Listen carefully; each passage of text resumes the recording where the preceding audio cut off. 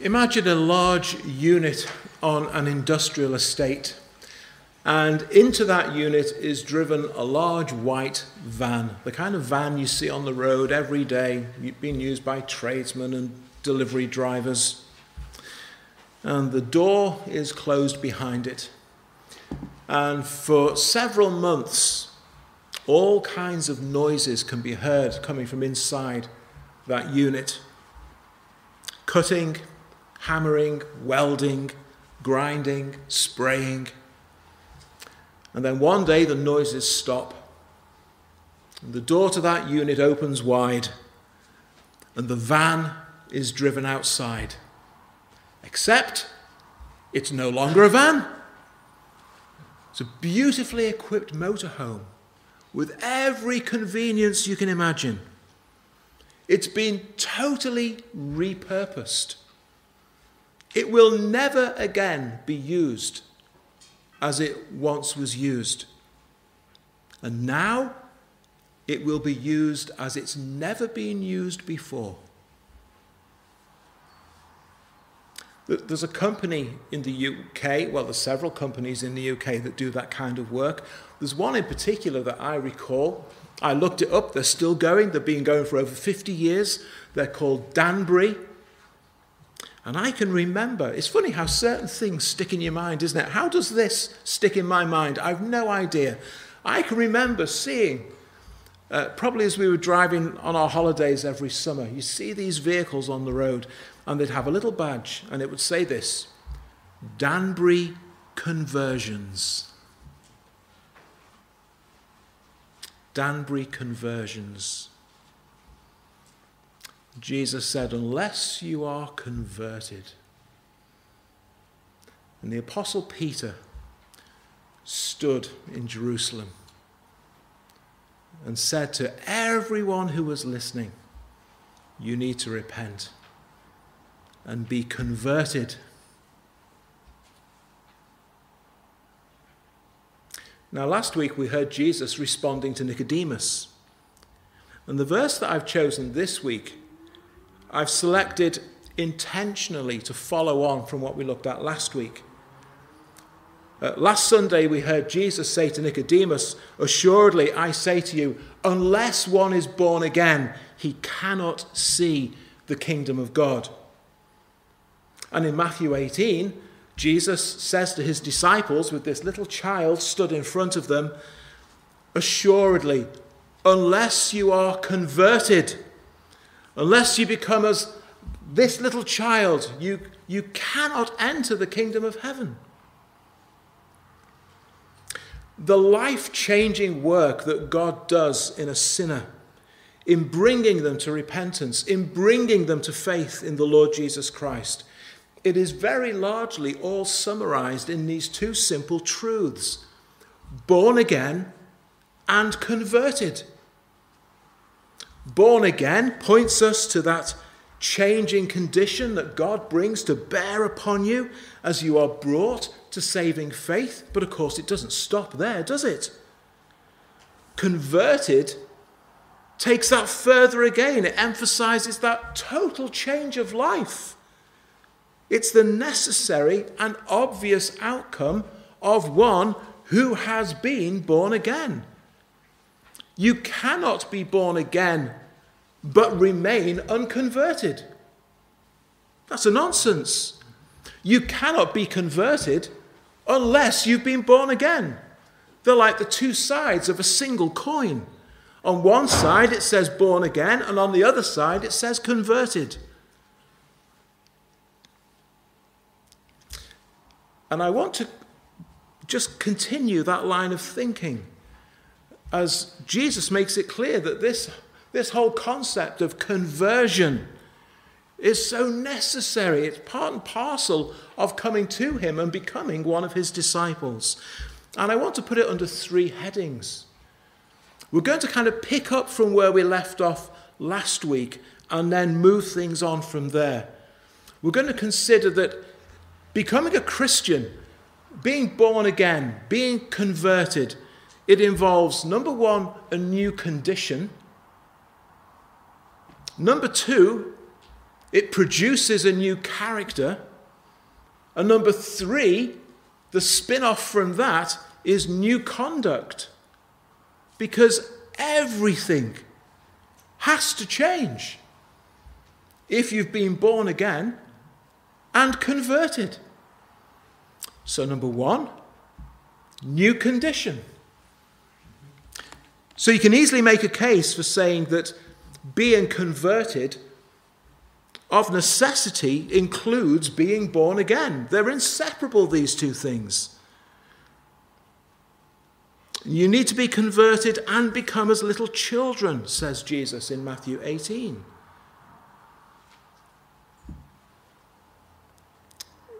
You are required to be in this new condition, which is the work of God within you.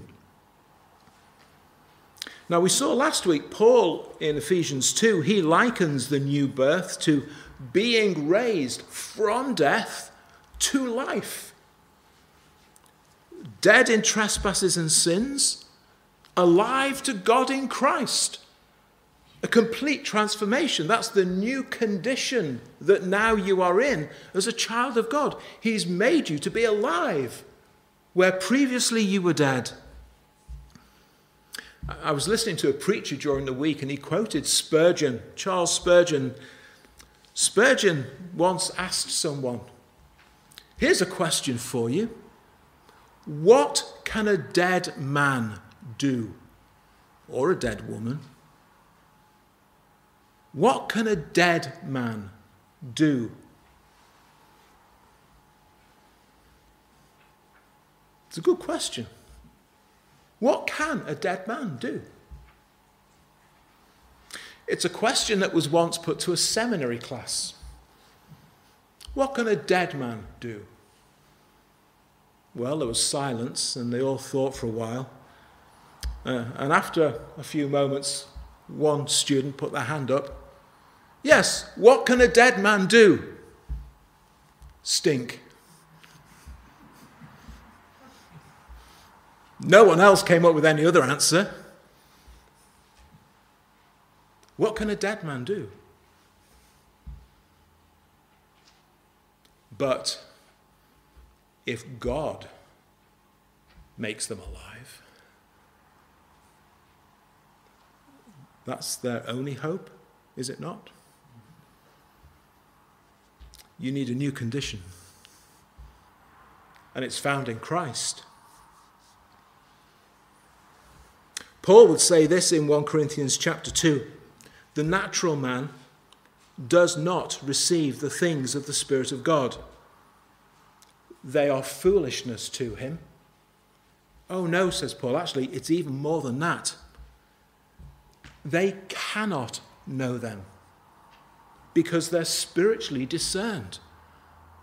There's a faculty and a capacity that you need that you simply do not have. God needs to do something radical within you. In your sin, you have no spiritual life. You do not have the capacity to receive the gospel or Christ. You need a new condition. You need to be converted. Paul gives us an explanation in 2 Corinthians chapter 4 why it is that people do not believe the gospel. If our gospel is veiled, in other words, it's like having a cloth over it so that no one can actually see it. It's veiled to those who are perishing, whose minds the God of this age has blinded, who do not believe. They just cannot see. They do not have the sight to be able to see it. How many times have you heard Christians speak as if the only possible reason that people don't get saved is because the preacher's no good or the church isn't what it should be? Well, there might be an issue with the preacher and maybe the church isn't what it should be, but that's not what the Bible says about why people don't get saved. If we had a better preacher, of course people will get saved. If we had a better strategy, of course people will get saved. Well, I'm not advocating poor preaching. But the point that we must not miss is that those who are perishing in their sins, they have a problem that even the very best of preachers can do nothing about. Nothing. They need a new condition that only God can produce. There needs to be life where now there is death. There needs to be light where now there is darkness. There needs to be sight where now there is blindness. And crucially, there needs to be this new spiritual faculty whereby you actually become cognizant with the gospel of Christ. That's a big word. What does that mean? Well, it means you actually start to understand it and you see Jesus for who he really is. And you start to see yourself for who the Bible says you are. And you see your need of Christ and that he's the only one that you need. And then by faith and repentance, you come to Christ. And now you're walking in communion with God. And you're enjoying fellowship with God because you've been given and put in this new condition. And it's all the work of God. You've been born again. You've been converted. The natural man or woman in their sinful state, they can know nothing of this. But this new condition into which God brings you, it's like God breathing new life into you in exactly the same way that he first blew life into Adam when he created him. As we read there in Genesis that God breathed life into Adam and he became a living man. In the same way, for us in our sins, God breathes newness of life into us. And we're made alive in Christ. And the Bible explains that Christ himself is our life by faith. So here's two well-known verses. Galatians 2:20. The life which I now live in the flesh, this living, breathing me right now on planet Earth, I live by faith in the Son of God, who loved me and gave himself for me. But then when you get to Colossians, Paul actually takes it a stage further. And he's not saying that Galatians 2:20 isn't right, but he says actually it's even more than that. In Colossians chapter 3, Christ, Paul says, who is our life. Christ is your life, and you live by faith in him. That's the new condition you need. That's what being converted is all about. And when God has done this in the life of any man, any woman, any young person, any boy, any girl, you simply cannot continue to live the way you used to live. Because everything about you has been converted. Every part of you is converted. You're converted by Christ. You're converted to Christ. You're converted for Christ. Everything changes. Is that you, dear Christian friend? You know you've been converted by Christ. And if the Lord has brought you into this new condition, then what he also puts within you is a new character. Because it's complete conversion, or it's no conversion at all. And Jesus talks about becoming as a little child in conversion. It is to be a simple, childlike faith in Christ. It is to be a childlike dependence upon Christ. It is to be a childlike obedience to Christ.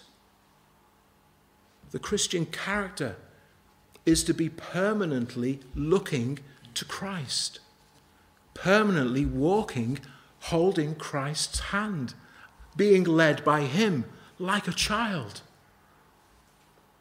It is to have nothing of self and to have everything in him. That, of course, places a very big question mark in some people's minds about Christ. Is he up to that? Now, I don't mind people asking questions like that. From their perspective, that's actually a very reasonable question to ask. Is this Jesus you're talking about, is he up to that? For me to trust him the way you're asking me to trust him, is he up to it? You're asking me to trust him, to depend on him completely? He needs to be up to the job. Well, that's actually quite a reasonable question to ask, don't you think? I wonder, are you a Christian and you've not yet got to grips with the answer to that yet? You'll find lots of people in the world and they will say, I'm not going to depend upon anyone but myself. I've been hurt, let down, disappointed by so many people, so many times. I'm just trusting in me. Thank you very much. How would you answer that? Here's a suggestion. First, you remind them that the Bible teaches that many people follow the path which seems right in their own eyes, but its end will always be the way of death. Always. And then you remind them of everything that Christ has done in order that anyone might be converted at all. Maybe you're a Christian, but maybe this actually will help you this afternoon. To just remind yourself of what it is that Christ has actually done, that you could be converted at all.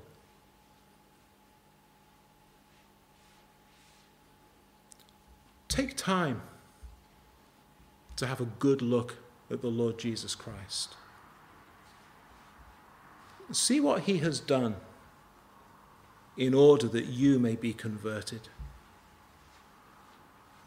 For you to even have this new condition before God, God so loved you that he sent his own Son into this world for one purpose: to live the sinless and perfect life that you could never live, and to die in your place because of the sinful life that you know you have lived. Think on this. Can I really trust this Jesus? Remember his perfect obedience to his heavenly Father, that even took him to the horrors of the cross for you. Think of the agonies of his soul in Gethsemane, and still he gave himself to his Father's will for you. Here in Christ is matchless grace. Here in Christ is unrivaled love demonstrated for sinners, as the infinite God in the body of a man gives and gives and gives without measure. And all because of the vastness of his mercy and the vastness of his grace. The question actually is not, can he be trusted? The question is, why on earth have you not yet trusted him? Why would you not come to Christ as a child and put your hand in his?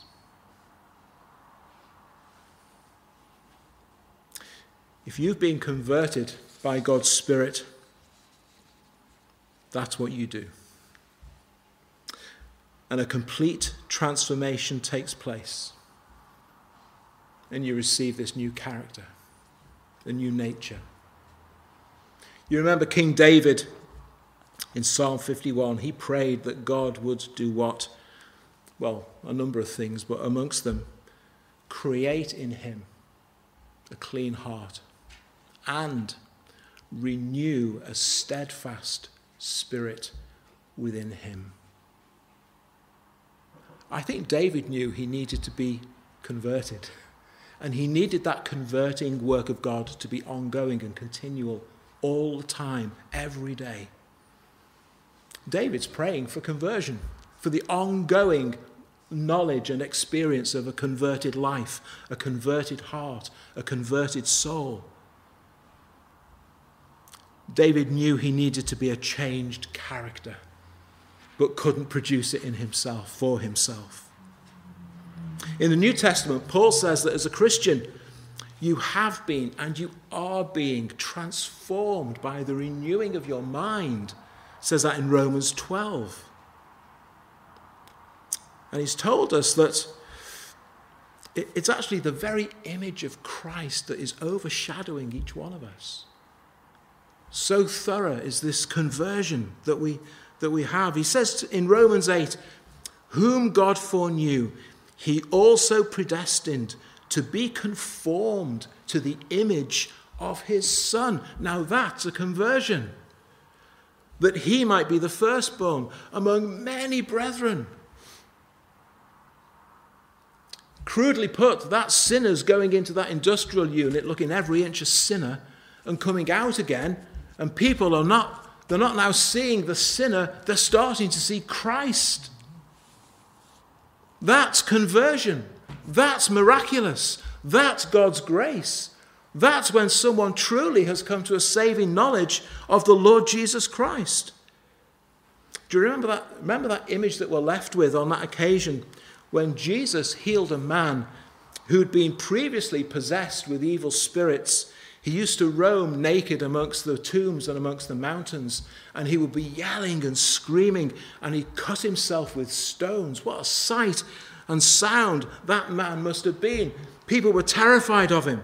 And Jesus cast out those demons into a herd of pigs. And that man was converted right there. And what was the evidence of his conversion? People saw that man. He was calm. He was sitting next to Jesus. He was clothed and in his right mind. He was converted that day. And it was thorough. It was complete.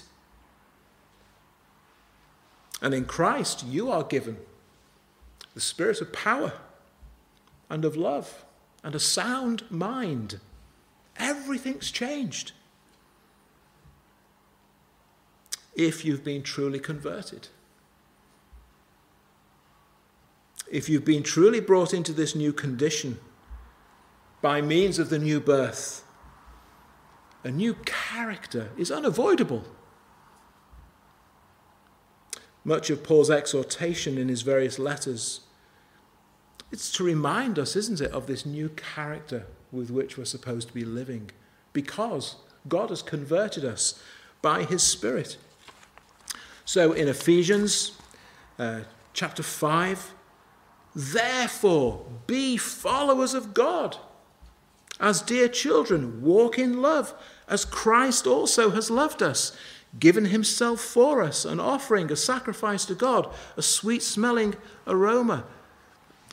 Fornication, uncleanness, no more, shouldn't even be named among you. Filthiness, foolish talking, coarse jesting, things that aren't fitting. And so he goes on. That's all gone.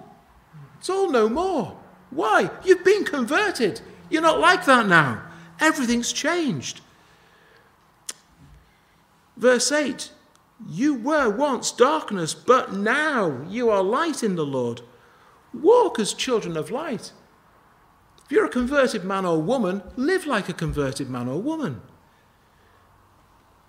Have no fellowship with the unfruitful works of darkness, and so on. Walk as children of light. You've been changed totally, changed completely. In Galatians, Paul speaks of the evidence of the fruit of God's Spirit in the life of every believer. And it's all to do with your character. Love, joy, peace, long-suffering, gentleness, goodness, faith, meekness, self-control. They're not all things that you do in the first place.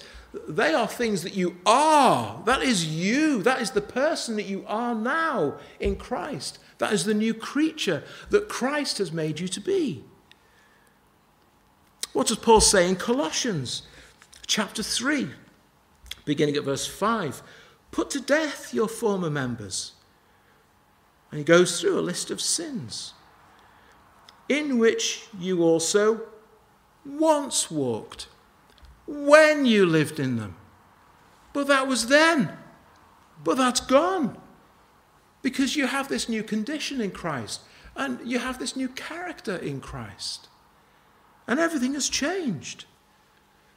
And so he can go on a bit later in verse 12. Therefore, as the elect of God, holy, beloved, put on tender mercies. Now again, this is all about character in the first place. Kindness, humility, meekness, long-suffering. Very similar to the list that he gives in Galatians about the fruit of the Spirit. You bear with one another, you forgive one another, and so forth, all the way through. The word of Christ now, dwelling in you richly in all wisdom. You had no time for the word of Christ before you were converted. You didn't care a fig for the word of Christ before you were converted. But everything's changed now, hasn't it? Are you a converted man or woman? What does the word of God mean to you now? Everything's different. Whatever you do, verse 17, in word or deed, you do it all in the name of the Lord Jesus, giving thanks to God the Father through him. That's the life of a converted man or woman or young person. That's what it means to be converted. Your home, your family, your neighbours, your colleagues, they need to see and they need to rub shoulders with a converted man, a converted woman.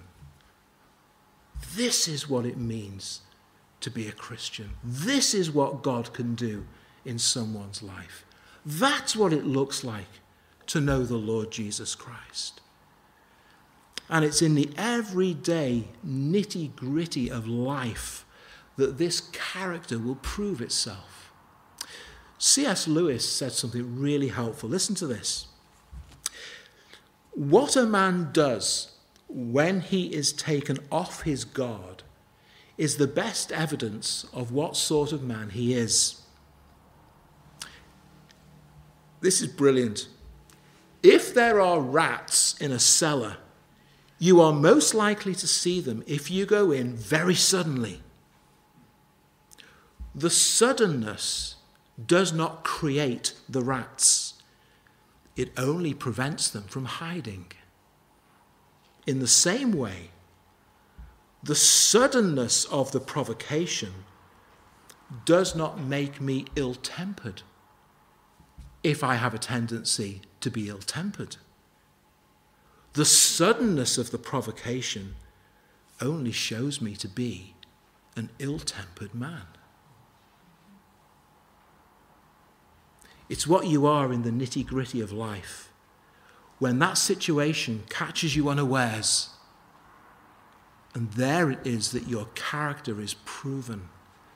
There it is that your character is tested. There it is that if it's only a mask, the mask will slip. But if it's real, it will be evident to all.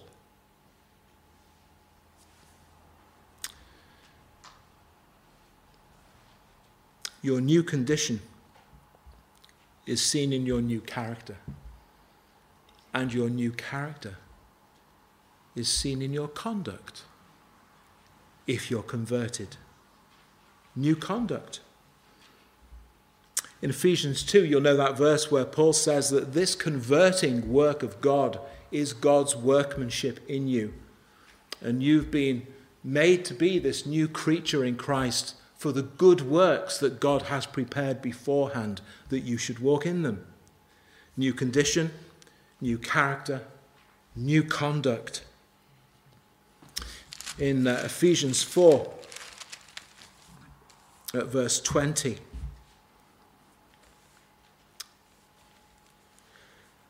Paul says this, you've not so learned Christ, if indeed you have heard him and have been taught by him, as the truth is in Jesus. That you, number one, put off your former conduct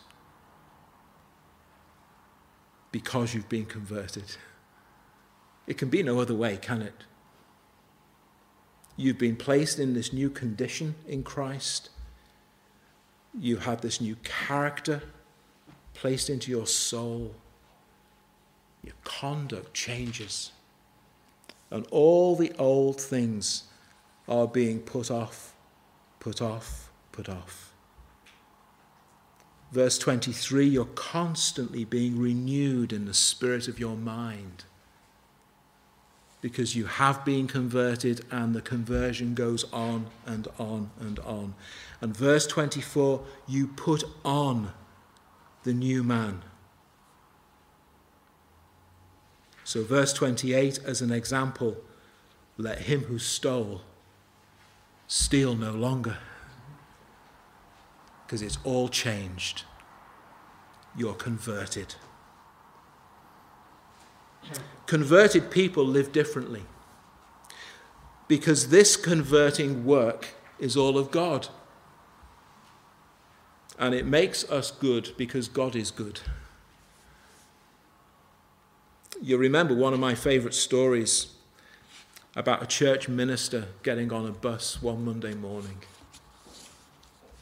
It was in the good old days when you got on the bus and you could take a £1 note. Yeah, pounds made out of paper. Fancy that.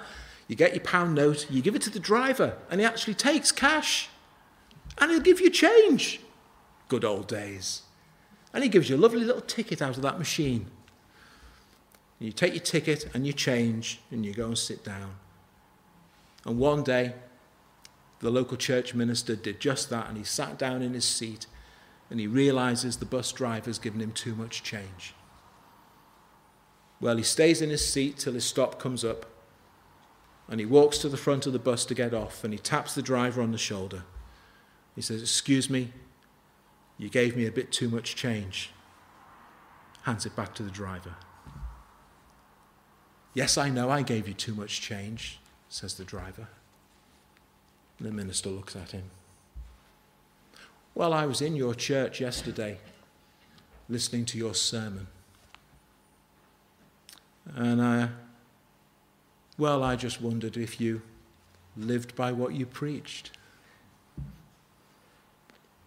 What was that bus driver looking for? What's this minister's character like?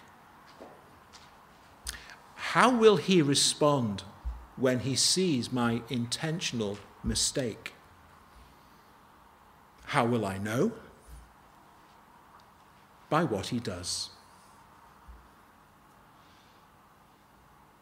Here's what that bus driver really wanted to know.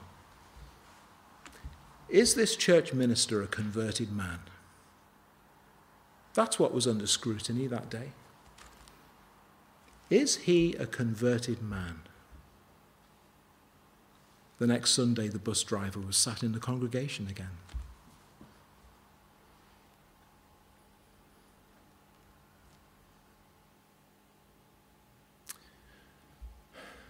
Is he a converted man? Is she a converted woman? Tomorrow morning, when the world looks at you, what will they decide? Unless you are converted and become as little children, just walking hand in hand with your Saviour, who is everything now to you. Unless you've been converted, you will by no means enter the kingdom of heaven. But if you have been, everyone should notice, to the praise and glory of your wonderful Saviour.